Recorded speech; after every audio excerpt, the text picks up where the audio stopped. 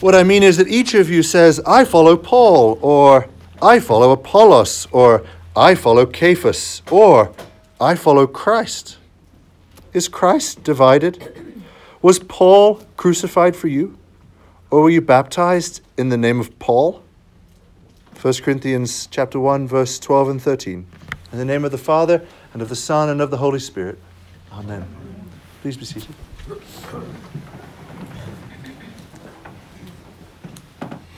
Sigmund Freud coined a term that the moment I heard it, it affected a change in my mindset. It was something that I immediately adopted into my sort of working paradigm of understanding the world. The phrase he coined is the narcissism of petty differences. The narcissism of petty differences. It's a fact, of course, we know from Revelation, if not experience, that all human nature, all of us are inherently proud people. We're inherently inclined to vanity, which in its most extreme form is narcissism. Which means that we're all inclined to try and carve out these particular niches, small cliques, based on the tiniest things in order to feel like we are somehow more special than everybody else because we belong to, this special group. Put the other way, the very fact that we are inclined to organize ourselves in clique groups reveals that we have within us at root what in full bore would be narcissism. It's true in our day, and we see that it was true in St. Paul's day in the little, it wasn't little, in the big port town of Corinth, but it was a small church in Corinth. Folks were aligning themselves into factions according to which teacher that they felt most inclined to. Paul, Apollos, Cephas, which is just the Aramaic name for Peter. So Paul and Peter, two of the greatest teachers in the early church. And from these factions, they were quarreling with each other. We know that it says in verse 11, it's reported to me that some of you are quarreling. And he says that before he then lists the factions into which they sort of have made themselves in order to be able to quarrel. Paul is writing to calm the quarreling and to do away with the factions. His goal is unity in the church. Firstly, of course, because the divisions are artificial. They're man-made. There's only one Jesus, and there can therefore only be one Christianity.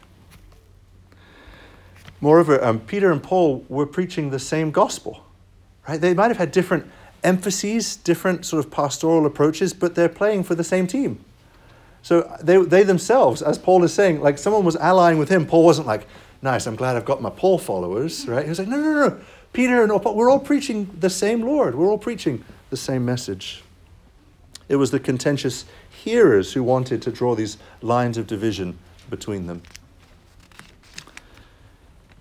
Narcissism, really, at root, not a substantive difference in the content, and it needed to be pruned out of the church then, and it actually still needs to be pruned out of the church. What's really interesting to me is that 2,000 years after Paul wrote, or about 2,000 years since Corinthians was written, the body of Christ is still divided along factions really typified by the names that Paul lists.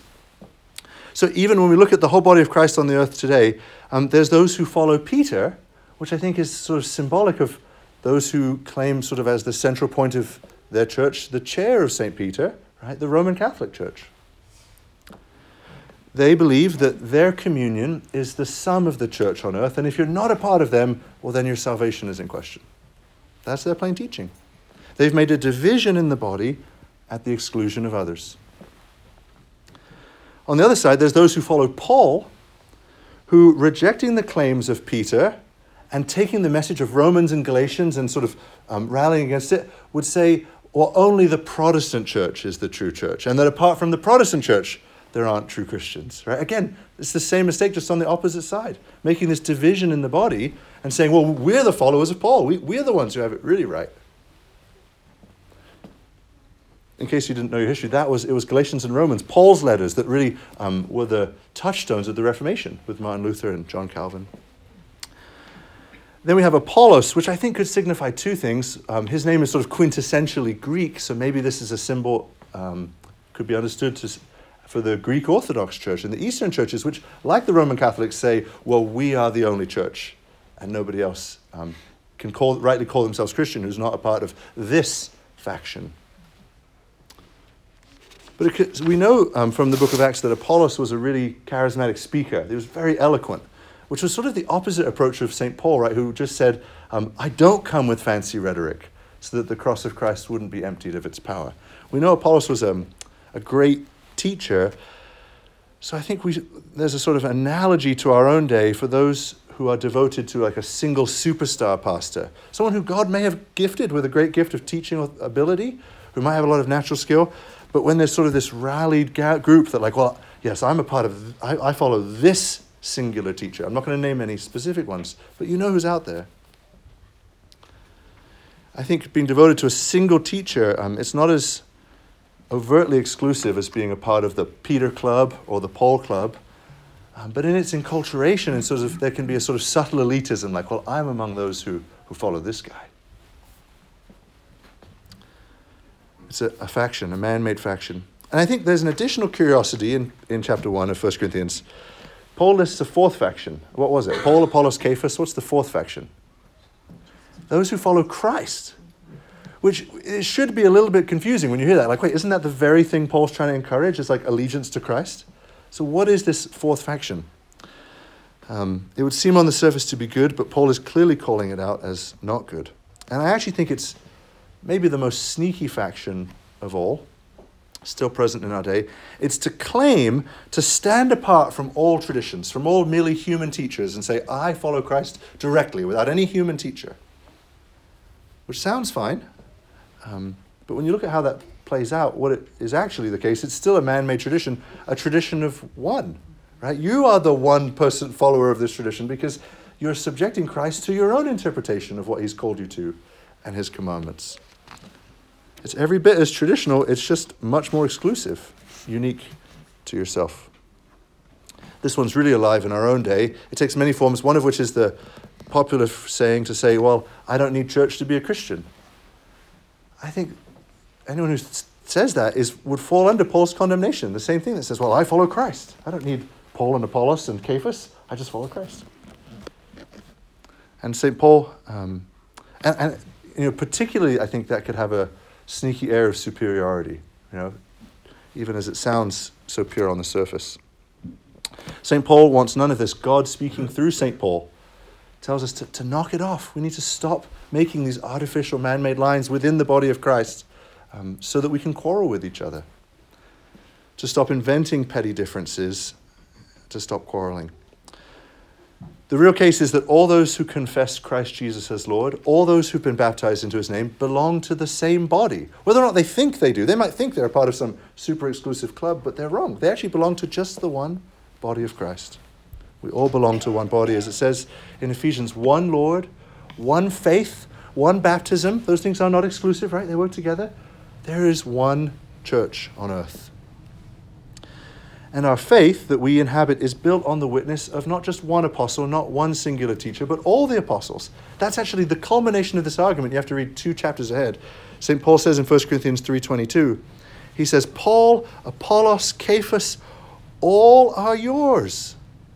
Right? He's saying you need the whole church needs all of the apostolic witness. We don't just have Paul's letters, we also have James and Jude's and Peter's and John's in the New Testament.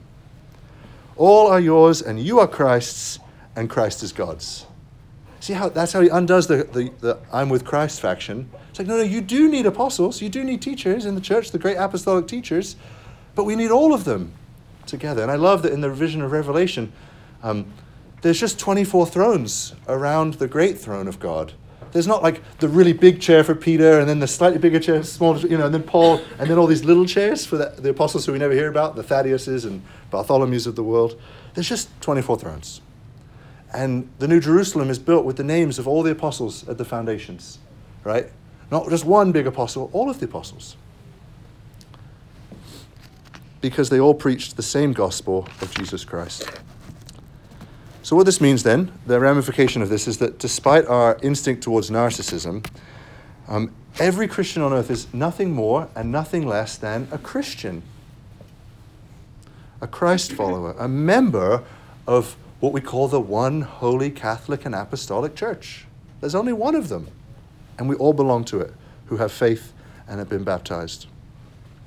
However, we might conceive of it wrongly, either on the in some factitious camp. So really there's two seemingly small, but I actually think this comes up fairly regularly in our interactions with our brothers and sisters in the community. Two takeaways that from this truth. The first is that we should never ever look down our nose at a Christian who belongs to a different denomination. Whether they're Baptist or Methodist or Presbyterian or non-denominational, or it's a big church or a small church, it doesn't matter. There's only one church. So it pains me when I hear Christians say, well, we don't do it like the Methodists, or we don't do it like the Baptists. Like, they're your brothers, right? We shouldn't be making these camps. Kind of the flip side of this is that I'm thrilled that, and I know a number of you have discovered the riches of the Anglican tradition and have been nurtured through them. Like, this is my greatest joy. It's part of why I'm in the Anglican tradition, because I think there's some good worship practices and prayer practices and things that this communion cultivates that are really useful for discipleship. I asked our previous Archbishop, Archbishop Duncan, one time at lunch. I was kind of this pompous first-year seminarian, and I sat down next to him, and I was like, Archbishop, why are you an Anglican? But he just, in total humility and soberness, as he demonstrates all the time, he just said, it's a reliable way to be a Christian. He's the Archbishop, right? I mean, he's got the big ring on his finger. He worships in all pomp and circumstance. It's a reliable way to be a Christian. And I think he was dead on, that Anglicanism, it doesn't exist to make devotees of Anglicanism. It exists to make Christians. Don't sort of mistake the vehicle for the thing being carried. Like, if there's a truck with tons of goods on it, you don't be like, wow, I just love this truck. Right? Well, no, sometimes guys love trucks. I don't mean, I'm thinking like semi-truck. Well, I guess some guys love those too. But anyways, if it's carrying great freight, the purpose is the freight, right? And so Anglicanism is just the vehicle carrying forward the great freight, which is discipleship of Jesus Christ. And yes, we have riches from the great tradition that I think makes it a great delivery. But the goal is to be a Christian, first and foremost, right? And if we take Anglicanism and make it the sort of our own faction, well, then we're just the same as the Peter camp or the Paul camp. We're just in the weird Thomas Cranmer camp. Right? That's not the goal. The goal is not to be devotees of Anglicanism, but devotees of Jesus. Plain and simple. So I encourage you to not be like the Corinthians, to not entrench in petty differences. Thomas Cranmer wasn't crucified for our salvation. Even the church fathers, who you know I love, weren't crucified for our salvation. They were all pointing to the only one who was crucified for our salvation, right? Like, we honor the tradition most when we look where the tradition's pointing, and it all points with one great resounding voice to the one Lord, Jesus Christ. Christ alone, who was crucified for us. So let's worship him, and let's worship him in unity. The unity that he desires us to have. Amen.